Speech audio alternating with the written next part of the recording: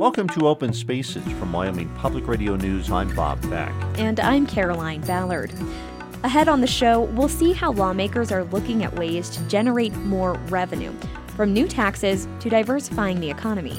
Imagining a future where we have a diverse economy, what would we want that tax structure to actually look like? We'll explore a possible alternative to the controversial land transfer bill that would empower locals to negotiate with the feds.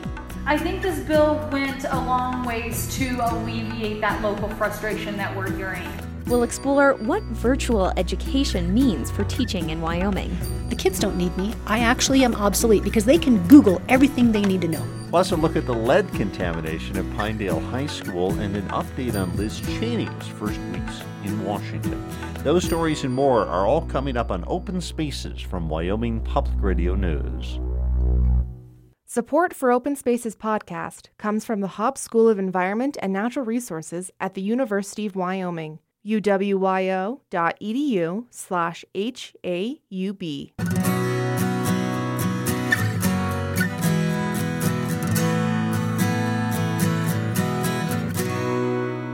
Welcome to Open Spaces from Wyoming Public Radio News. I'm Bob Beck. And I'm Caroline Ballard. In 2015, the town of Pinedale turned off its sodium silicate water treatment, a type of corrosion control that helps prevent lead contamination from old plumbing. The next year, dangerous levels of lead were found in one residence and at the town's high school. As Wyoming Public Radio's Maggie Mullen reports, the treatment has been turned back on, but residents want to know why it was shut off in the first place. It was a September day, not too long after the start of a new school year, when Sublette County Superintendent Jay Harnack got the news no school official wants to hear. It was the Environmental Protection Agency informing Harnack that the water students and staff had been drinking at Pinedale High School was contaminated with lead. When we found out we had potential issues with water quality, specifically lead, we notified our parents the same day. Harnack says he understood the urgency of the issue. Lead exposure can cause serious health problems, and children are among the greatest at risk.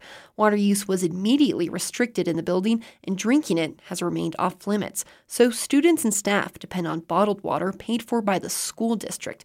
Harnack says the timing is poor. We are incurring additional costs in a time when we are looking at reducing budgets. Harnack says in November, just the bottled water cost the school district $840. On top of that, the Sublette County School Board voted to hire an environmental consultant. Harnack says the consultant will be tasked with finding the cause of contamination and determining when or if the district can begin to provide water from the building again. We want to make sure we get this absolutely right. I mean, there are children involved in this issue and staff members as well. Harnack says they believe the lead contamination was a result of lead solder in the building's old pipes. Usually, that lead soldering isn't a problem because of the town's sodium silicate treatment that coats the piping and prevents lead from leaching out into the water. However, that treatment was turned off in April 2015. Pinedale Town Councilman Tyler Swafford says he wanted to know why the sodium silicate was shut off. I did want an investigation because I wanted the accountability and I guess the responsibility. I wanted that to come out. At a recent town council meeting, Pinedale Mayor Bob Jones took responsibility for the decision. So now a third-party investigation is unlikely. It basically became evident that spending $30,000 on an investigation to find out exactly what Bob just admitted to wasn't really going to do anything, if that makes sense. Like there was no repercussions to come from it. Mayor Jones wasn't always willing to take the blame. During multiple town council meetings, Jones said the decision to stop the sodium silicate was made collectively by he and other public works employees and was part of a larger plan to switch the town's water treatment exclusively to soda ash, a much cheaper option. When Jones took office in 2014, he appointed himself to the position of Public Works Director. Councilman Swafford says that's not normal procedure. So he's the guy telling all the public works, guys what to do. And myself, and there's probably a fairly large contingent in the town of Pinedale that don't feel that that's right. After becoming mayor, Jones also fired various Pinedale employees, including town engineer Eugene Ninny. They had gone through and essentially pushed everybody out the door. Their solution to solve problems was to fire everybody and I was the last one in line. Pinedale has been working on overhaul of its water and sewer infrastructure for some time now, and part of that included the addition of a soda ash injection system. But Ninny says he does not remember any plan to switch exclusively to soda ash. Ninny also says because so many employees were fired, a lot of Pinedale's institutional knowledge was lost. So if you pick the key people out and they're no longer there, it's almost like book burning. If you burn books, you can rewrite history. But even if the plan was to switch exclusively to soda ash, shutting off the sodium silicate still violated the national primary drinking water regulations. Municipalities are required to notify the Environmental Protection Agency in writing of any upcoming changes in treatment, and those changes must be reviewed and approved before they are implemented. So, in October 2016, the EPA sent a violation notice to Pinedale demanding the town turn its sodium silicate back on immediately. And they did. Mayor Jones declined Wyoming Public Radio's request for an interview. Since the violation notice, many residents have asked Mayor Jones to resign, but Councilman Swafford doesn't see that happening. He'll have to be voted out at the next election as the only chance for change there. If residents don't want to wait until May 2018 when the mayor's term ends, Swafford says the town council could adopt what he calls an accountability ordinance. It's like a recall ordinance and would need at least 25% of registered voters in Sublette County to sign a petition. It gives them more power to make a difference, make a change if needed. Like I said, if we're not doing our jobs, then why would we not have to be accountable for that? For Wyoming Public Radio, I'm Maggie Mullen. In an upcoming episode of Open Spaces, we'll take a closer look at accountability ordinances and what options Wyoming citizens have when they're not satisfied with their elected officials. A bill drafted for the legislature proposed to revise Wyoming's constitution to allow the state to take over management of federal lands. The idea was intensely controversial and was killed on Friday. But as Wyoming Public Radio's Melody Edwards reports, a couple of weeks ago, some legislators sat down with the Wyoming Wildlife Federation to come up with an alternative to public land transfers that led to the bill's demise. In early January, the Wyoming Wildlife Federation wrote a letter to the Select Committee on Federal Natural Resources, asking them not to introduce a constitutional amendment that they felt had appeared out of nowhere. Shane Cross is the group's board chair. They said they wanted to bolster that management scheme to protect public access. And from our organization's perspective, that was putting the cart in front of the horse. Cross says they didn't see why the state should go rewriting the Constitution to protect access to public lands before the federal government even agreed to give away its public lands. In the letter, the group suggested legislators consider alternatives. Cross says that's when Senator Larry Hicks replied, "Okay, I challenge you to come up with some ideas."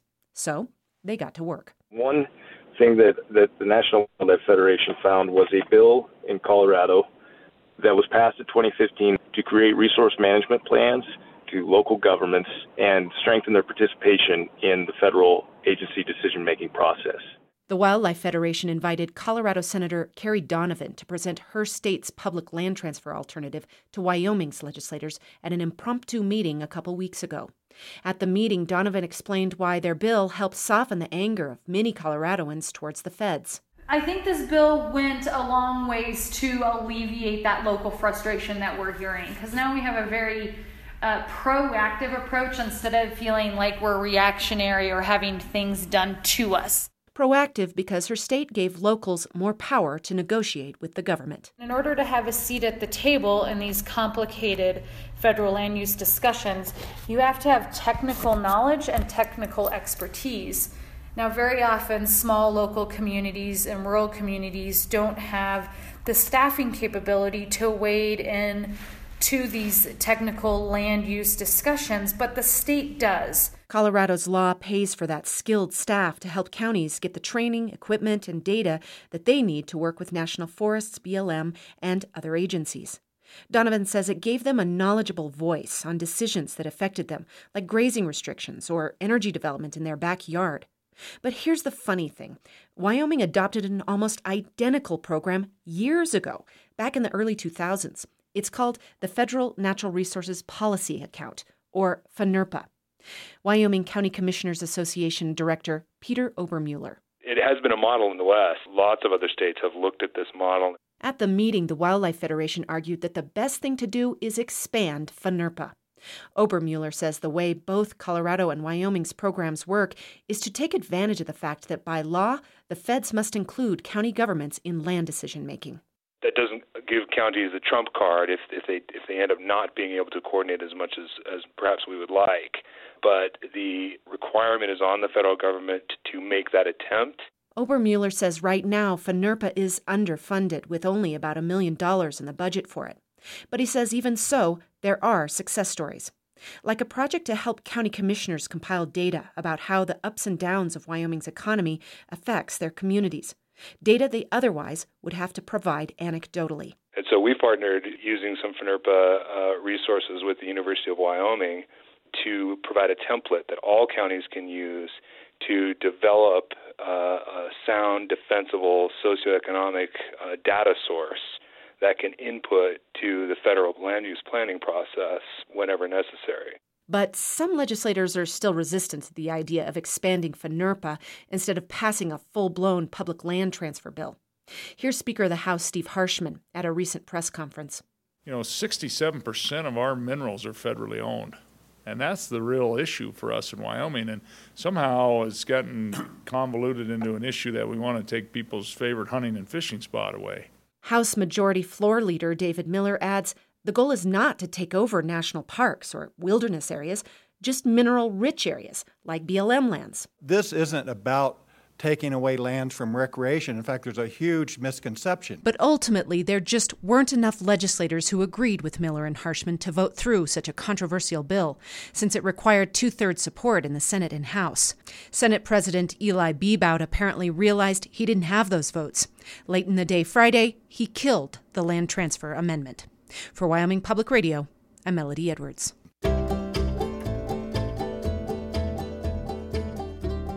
When we come back, we'll hear about Liz Cheney's first weeks as a U.S. representative. This is Open Spaces. Welcome back to Open Spaces. I'm Caroline Ballard. And I'm Bob Beck. It's been nearly 3 decades since a Cheney has represented Wyoming in Congress, but voters sent Liz Cheney to the nation's capital to follow in her dad's footsteps in the U.S. House of Representatives. Congressional correspondent Matt Laszlo has the story from Washington. Former Vice President Dick Cheney is a known entity here at the Capitol. There's even a bust of him on the second floor. But what do members of Congress know of his daughter, the former cable news talking head and short-lived U.S. Senate candidate? I don't watch Fox much.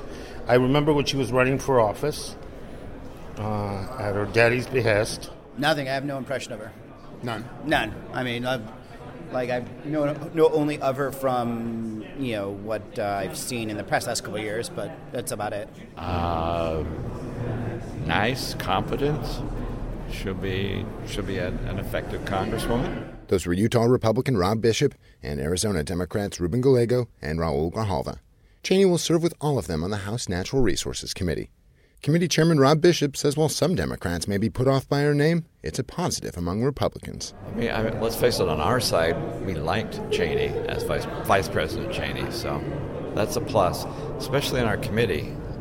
And the issues that she has to represent in Wyoming are sympathetic with everything we have to do on our committees. The top Democrat on the Natural Resources Committee, Congressman Raul Grijalva, says the committee has been hyper-partisan of late, and he expects Cheney to fit right into the Republican mantra. All your early bad fights from anything from climate change to turning land over to the states, more extraction, deregulation, are all going to be in that committee early.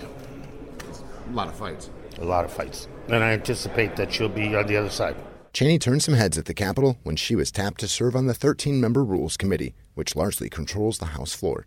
With 9 Republicans and only 4 Democrats on the committee, it's largely viewed as an extension of the Speaker himself, packed with his allies who do his bidding by keeping as much drama and surprises out of the House floor debates as possible.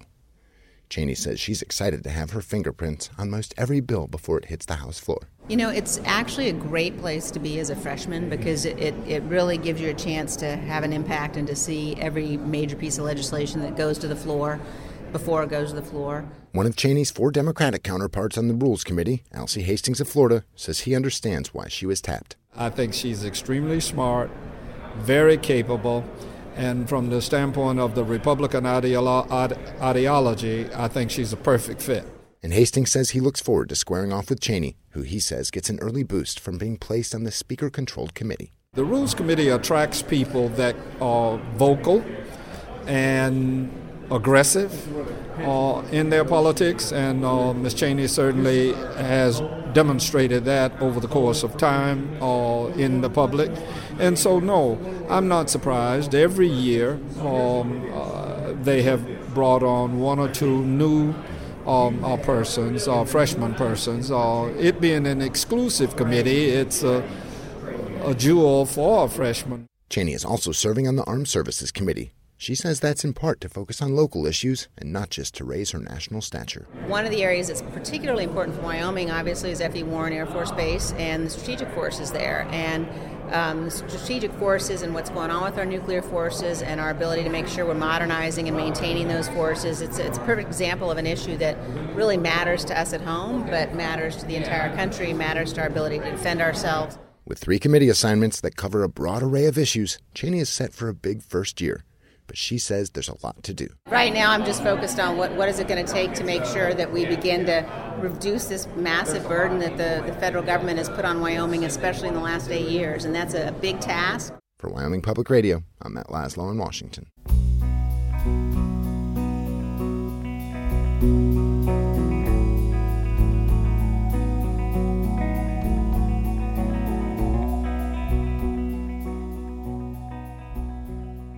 For the past few years, the Wyoming Humanities Council has put on a series of events called Ignite, where locals gave short multimedia presentations, like TED Talks.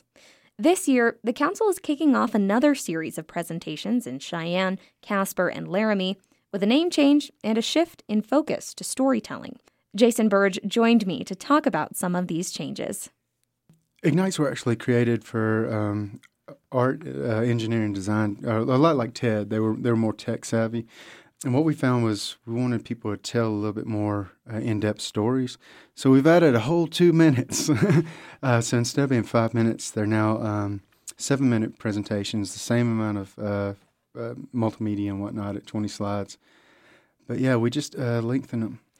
As for the content of this first one, Insight Legends, we're going to have jackalopes, ghost towns, Catholic saints.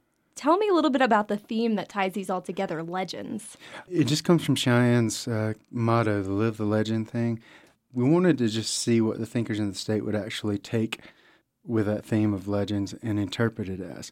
And yeah, we've gotten some strange ones. A wrestling coach named Charles Fournier over in Cheyenne is doing one about burying Catholic saints and what that actually means when it comes to spirituality. So the interpretations have been very broad in theme. Like, very few people are being like, this is a legendary figure, or this is a legendary story. We've got a couple of those, but it's a nice mix. You do have quite a lineup. You have authors Samuel Western and Nina McConnachly, Bob Budd, who's the chairman of Frontier Days and executive director of the Wyoming Wildlife and Natural Resources Trust. You have Wyoming's first Native American legislator, Athie Ellis. You have teachers, photographers, motivational speakers. How did you think to bring all these different people together? It's always interesting. Like in Laramie, we put out a call for these because it's built up enough now. People know what the event is. In Cheyenne, we use our networks, and the only question I really asked anybody, because I've put up a bunch of feelers, and I was like, who are your best storytellers? Who are people who have something to say? And a lot of these people were who were brought to us. We really wanted it to be on them. How do you interpret the idea of legend in Wyoming? And they did a pretty knockout job. And can you talk a little bit about the format? You said these are 7-minute stories? Our little catchphrase for them is just, you have 7 minutes, what's your story? The presenters write basically in kind of like 45-word blocks, and each block goes along with an image that just is supposed to be an echo or a way to help tell the narrative. But they're fun. It's amazing to watch people like working on them until the last minute, because it's a hard format. And that's a lot of the fun of it, watching people stay on task, watching them hopefully get through unscathed, but more than anything, share something that they feel is an important idea in a very short amount of time. They've got 7 minutes. I hope a lot of people out there have 7 minutes to come listen to a few of them. The Wyoming Humanities Council seems to be trying to spark discussion in a lot of its events or following them. So what kind of a discussion do you hope these stories and presentations lead to? Hopefully civil discussion, first of all. Not too many of the topics are something people could have a knockdown drag out over. But when it comes down to it, we'll be talking about spiritualism. We'll be talking about religious beliefs. We'll be talking about the history of coal in the state. We'll be talking about the restrictions put on Native American education whenever we were trying to do erasure. So, yeah, with 8 speakers, hopefully there are a lot of questions that people take with them and keep thinking about. My favorite thing is when people keep researching something with a program that we put on. If we can put one seed in there that they can grow a thought from and start conversations in their daily lives, that's what we're all about, and that's what we hope to do with this program as well.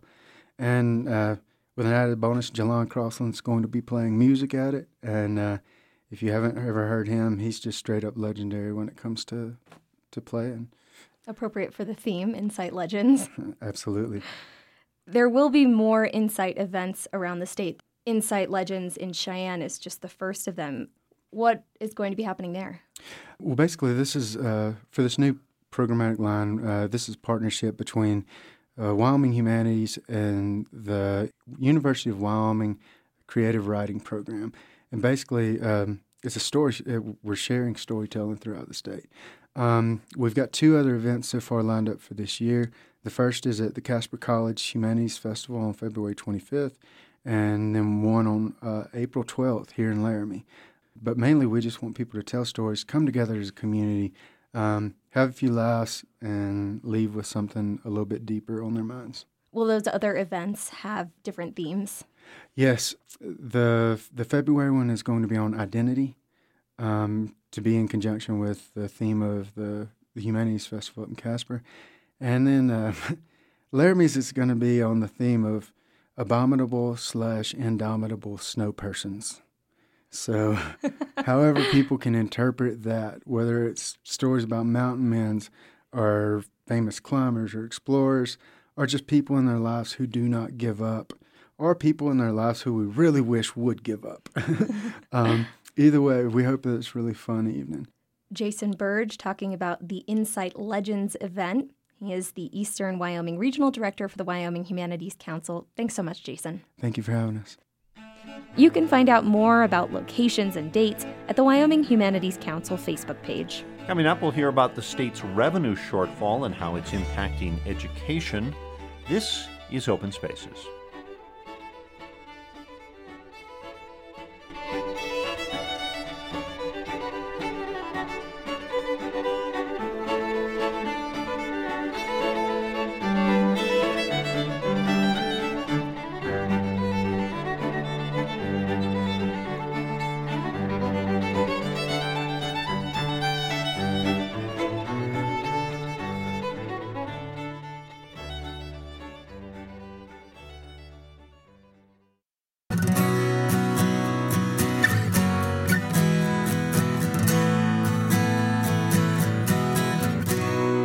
This is Open Spaces from Wyoming Public Radio News. I'm Bob Beck. And I'm Caroline Ballard. After a historic downturn in revenue, the Wyoming legislature has started this year's session with a number of concerns. They still have a $150 million shortfall in revenue to fund their current budget, and K-12 education funding has a $400 million deficit, and they have no money for school construction. Wyoming Public Radio's Bob Beck reports that while legislative committees have been focused on other issues, there will soon come a point where lawmakers need to figure out how to move forward. Almost 20 years ago, a group of legislators and revenue experts decided that the state needed to determine what services it wants and what it would cost to provide those services. Buffalo Representative Mike Madden remembers those discussions well, and he says the problem is simple. We have built a paternalistic dependence on the mineral industry, and when they have a hiccup, we have trouble learning how to act. Which leads to extensive budget cuts and panicking. The state legislature is probably better prepared for this downturn due to the fact that it saved some of its surplus over the last 15 years. Currently, the main legislative savings account is over $1 billion. But Madden is among those who would like a more stable source of revenue. But getting taxes passed is a tough gig. His committee will be looking at some moderate measures in coming weeks.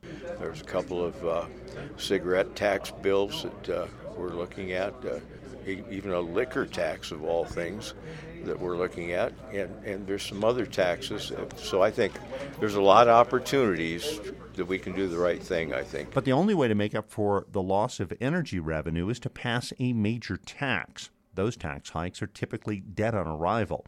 Senator Leland Christensen smiles when he thinks about the conversations with constituents who want service after service. We don't have enough money for all of that, and the people of the state are going to be involved in that decision. Whether it is a tax increase, a sales tax, a property tax, or an income tax, people need to think hard when they say we want more or we want to maintain, because we've got to balance our budget by Constitution. In other words, Wyoming is not the federal government. That's why so many state agencies saw budget cuts this year and why lawmakers are looking to cut funding from K-12 education. The governor has proposed a long-term plan to once and for all diversify the economy. House Floor Leader David Miller was not keen on that when the legislature kicked off 2 weeks ago. Diversifying the economy will not diversify the tax base. In fact, every non-mineral job is a further drain on our limited revenues. That's because many think Wyoming's tax structure is screwed up. The minerals industry pays a lot in taxes, the rest of us don't. So when prices drop, so does Wyoming's revenue. Laramie Senator Chris Rothfuss says that needs to change. Imagining a future where we have a diverse economy, what would we want that tax structure to actually look like if the economy were diversified? So we had an information technology sector, a biotechnology sector, robust manufacturing, and the minerals industry. As the state looks to diversify the economy, Rothfuss wants lawmakers to take time to change the tax structure. Look at what other states are doing, states that have diversified economies. What does their tax structure look like relative to ours? How do they implement that? Are there ways that we can phase it in or provide that you don't have redundant taxation so that we're not penalizing people anew? A number of legislators are slowly coming around to that idea. Cheyenne Representative Dan Zwanitzer says they need a long-term view. I think the last 2 years we've been doing short-term fixes. And we probably could do another short-term fix, but the longer you kick the can down, the greater the overall magnitude of a complete fix is going to have to be. And so there's no reason to delay it really another year if we can try to figure out how to solve it now and start making strides to that end. And Zwanitzer says there's a lot of discussion about doing things differently. I think now with a new crop of legislators, we're younger than ever and median age. The conversation really is back to the future. I know Speaker Harshman keeps emphasizing as a teacher and a coach, we've got to look to the next generation. We've got to keep our kids here, and maybe that's where it starts. Lawmakers are hoping to develop some solutions this summer with a number of public hearings. Senator Leland Christensen says that's great, but some spending and revenue discussions need to begin now. He says the education funding crisis is real, and they need to work quickly to solve it, but it needs to be done wisely, too. I think we need to be aggressive, and we need to take some action this year, and we're going to have to define some steps. Are we going to solve the whole thing in 1 year? I kind of like that approach that we take some significant steps and then we let it settle and see how it fits before we try to just roll the dice and hopefully get it right in one big decision. Legislators will tell you that it's difficult for elected officials to think beyond the next 2 years. But if they don't, the boom-bust cycle will continue. For Wyoming Public Radio, I'm Bob Beck.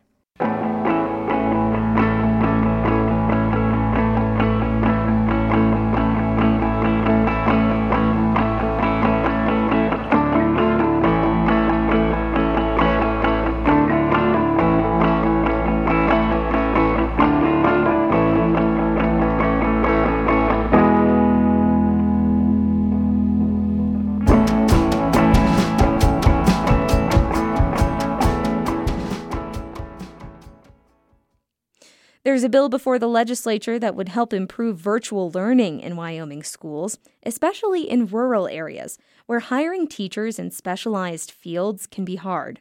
Districts across the state are already experimenting with online courses, but the Department of Education wants to bring this opportunity to all students. Wyoming Public Radio's education reporter Tennessee Watson went to Rock Springs to visit a school that's blazing ahead. Sharon Seaton teaches up to 10 different classes simultaneously. That means from advanced math to mixing paint for a diorama to troubleshooting computer problems, she's constantly fielding questions. Okay, I got confused again. Okay, so based on the Kaleidogram organization by genetic information, how does the human-monkey relationship compare to the duck-chicken? So, what's the duck-chicken? Well, on your paper, when you did the analysis, how many sequences were the same between the duck and the chicken, and how many were the same between I the follow human Renee and back to her desk to understand what this duck-chicken business is all about. I think it's the chicken and the duck that have more differences. The lesson is asking her to use genetic data to challenge surface assumptions. They might have more like similarities, physical appearances, but Renee failed the traditional biology class at Rock Springs High School, but here at Black Butte, an alternative high school, she is thriving in Miss Seaton's online science classes. it's more of an independent thing. We just go on to our class, sign in, and then these are all the stuff we have to fill out and make sure we have done. And we have specific due dates. Yeah, it's not bad. And it seems to be having a positive impact. Principal Mike Maloney gathers his teachers for some cookies in the break room to celebrate the announcement from the state that the school's graduation rates went up 20%. Yeah, your graduation rate. I know, I heard that is awesome. It's a change he attributes in part to the increase in online learning opportunities because you get kids that can suddenly start to study things that they're more interested in. So kids have voice and choice. And then I just think it's that self-paced aspect and really an individualized approach to learning. Each student borrows a laptop from Miss Seaton at the start of the class. They log in to Moodle. That's an online learning platform, one of many used by teachers across the state. The virtual education bill provides financial support to create a unified system that would make it possible for teachers across the state to share the online courses they create. Okay, so see when I click on solid, see how the molecules are? Ms. Seaton's showing a student what happens to molecules when matter goes from solid to liquid to gas. Instead of traditional lectures, students follow links to videos and online simulations. Here's the solid, then here's the liquid, and then here's the gas. Okay, thank you. You're welcome. As you can hear, the idea of students following their passions at their own pace is not as simple as just getting kids on computers.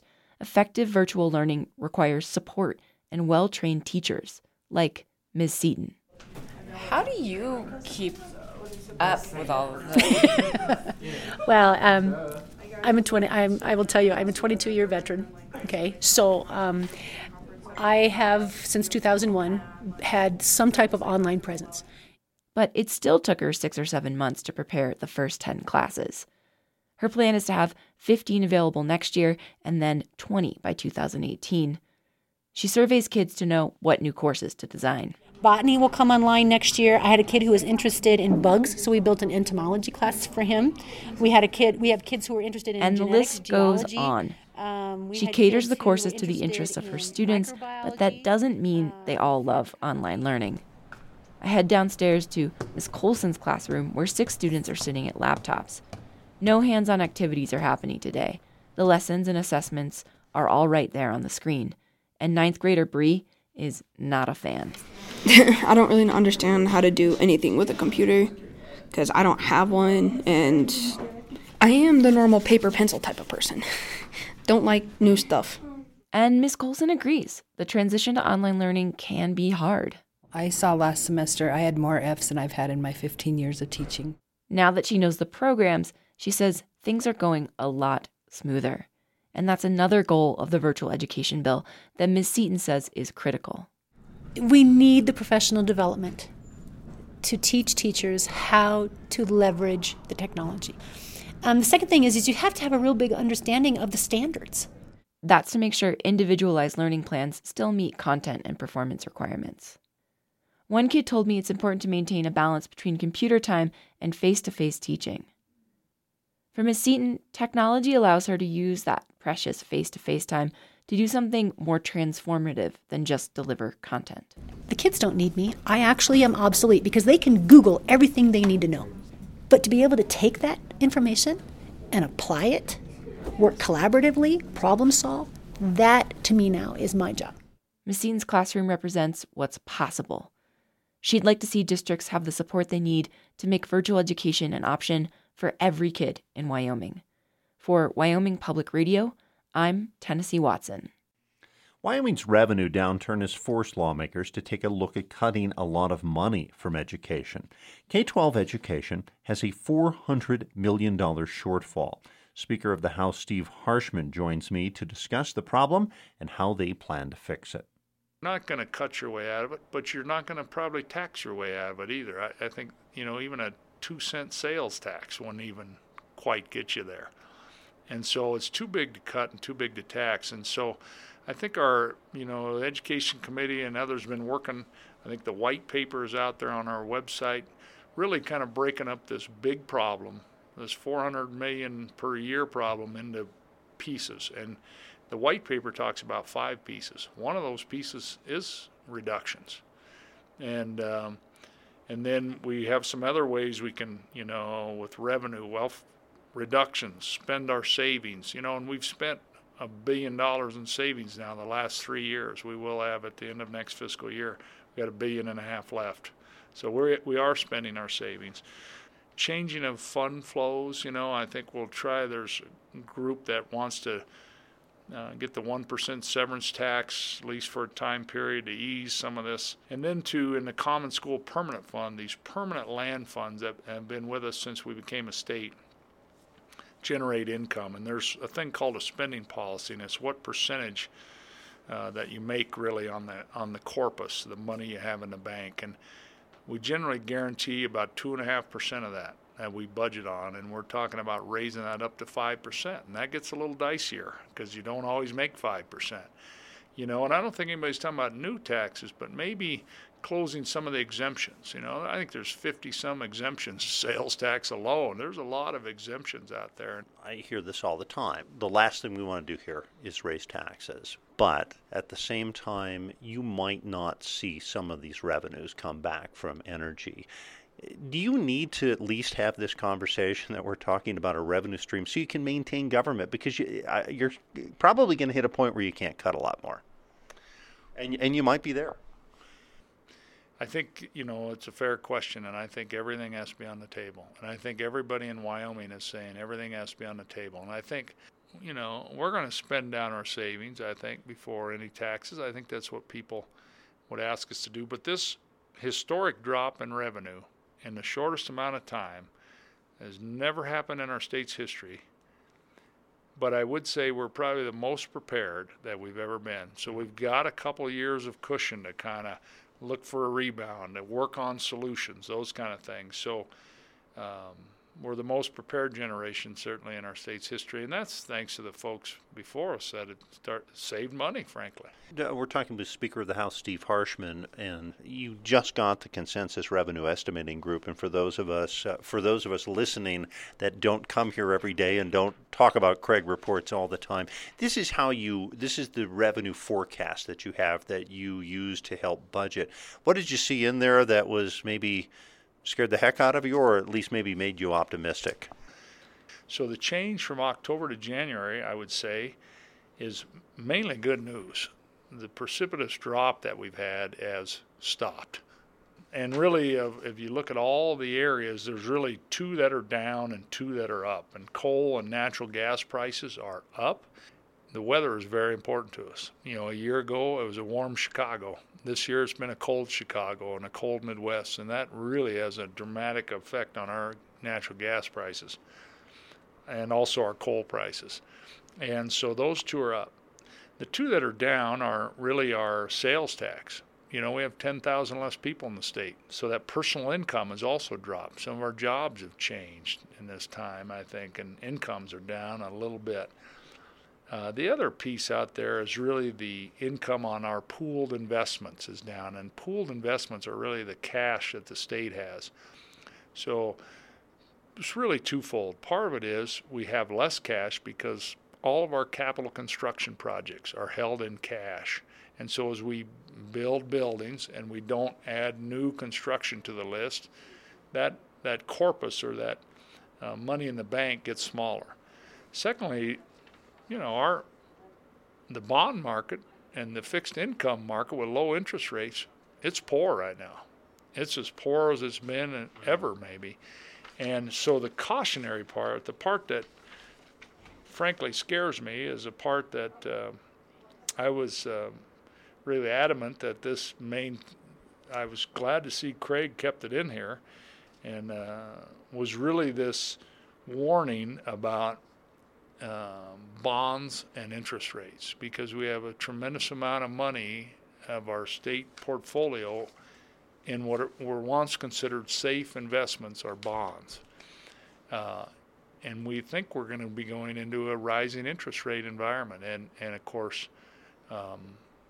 bonds are going to lose value. And so we're concerned about that. On the good news, though, the equity side is doing very well. Let me just ask you this. There's a lot of people that seem optimistic. Is that sort of the thought process right now with a lot of folks, that maybe let's get through this tough 3 or 4 years and then we might be okay and we might have some stable revenue? It's hard to predict. I'm an optimist. I mean, I'm spending my time really talking about our young people, how we're going to kind of grow our state, how we keep young people in our state, how we get good jobs, how we diversify the economy. We continue to talk about it, talk. Frankly, we're going to take the Governor's Endow program and take it to the next level, I think. And there's a lot of things that have been set up, even go back into the 70s in our Constitution with economic development funds and those kind of things that we need to get more creative about using, that our cash is a little less right now. And so I think you're going to see all those things come forward in this session. Speaker of the House, Steve Harshman, always a pleasure. Thank you. Okay, thank you. Appreciate it.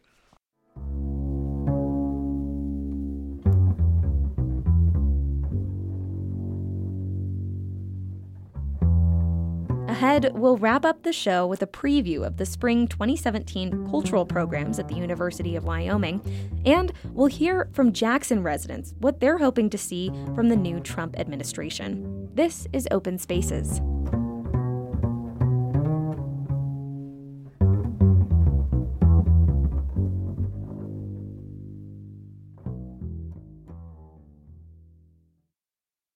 Welcome back to Open Spaces from Wyoming Public Radio News. I'm Bob Beck. And I'm Caroline Ballard.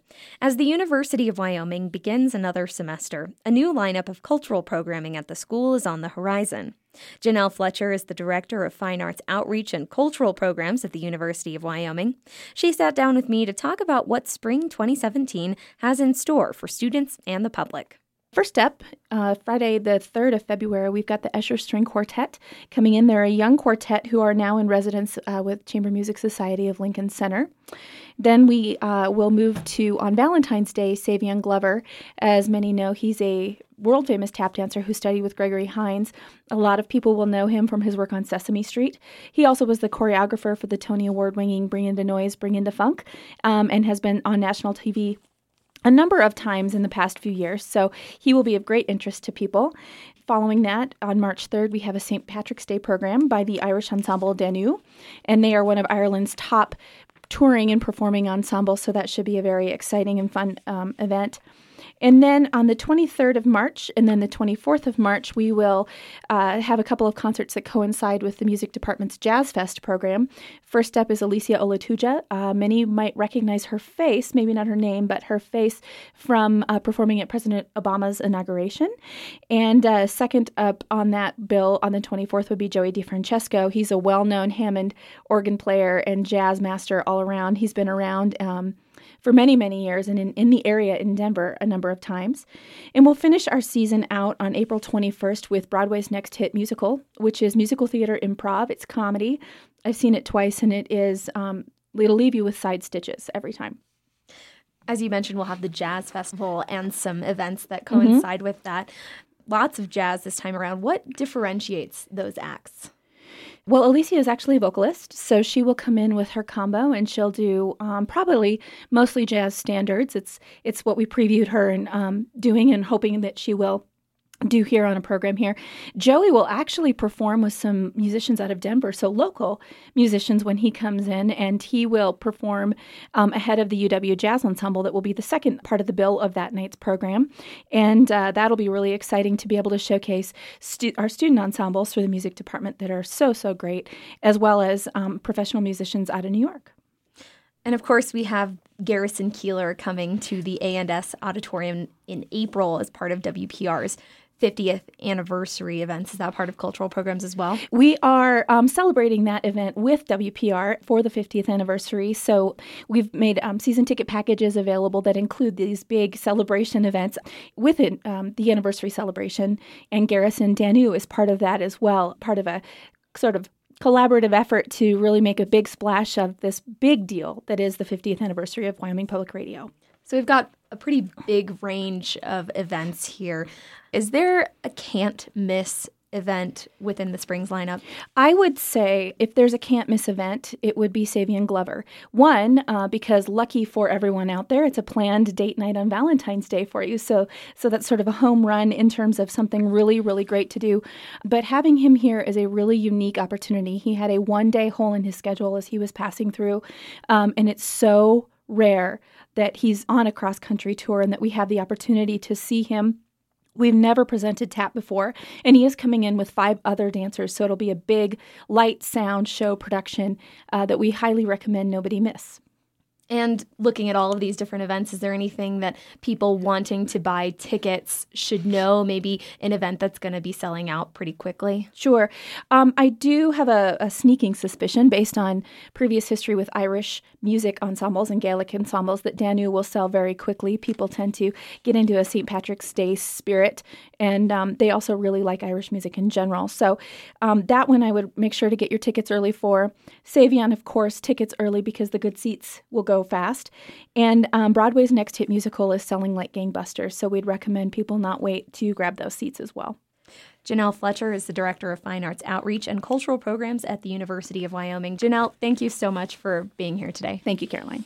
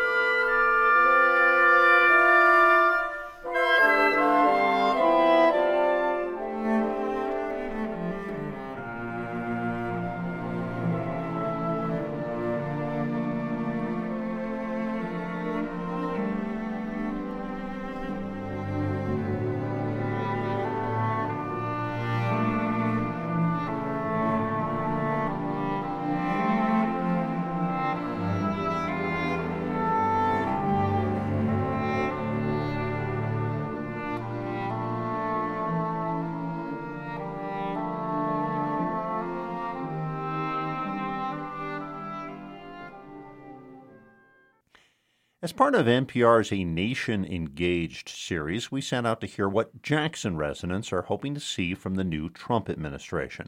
Rebecca Huntington brings us these voices. Larry Landers. Well, frankly, I'm just tired of the system. It works against the people and it's for the government. It's all about them. I want to see the new administration do something different. Dave Simpson. I'm frightened for our country in a way that I've really never felt before. Donald Trump basically has a lack of respect for civil discourse, for other people's views, and for the value of operating in an open and transparent way. The people he's appointing to oversee federal agencies show that we're going to have a government of people run by people who fundamentally don't believe in the value of government, and that really scares me. Ellen Yateman. I really hope that he works with the current Affordable Health Care Act and keeps with it and makes the structure that we currently have work and do the best he can to make sure everyone stays covered. Randy Davis. Let's have more money and less taxes. I'm surprised I didn't get an invitation to go to the Trump Tower. Well, I'd be an advisor. And you would advise? On wildlife, both in the city and out of the city. I'm ready for a new era, It's kind of like I thought we were headed towards the European style of government, and I was there back in the 60s, and I wasn't crazy about it then, My name is Hadley Lemke. Our community really cares deeply about the environment and about our public lands and about just thinking about climate change and human impacts on our climate. And I'm just hoping that our new president will be able to listen to, the other side that really has a strong voice and wants to be heard. That piece came to us from Rebecca Huntington in Jackson.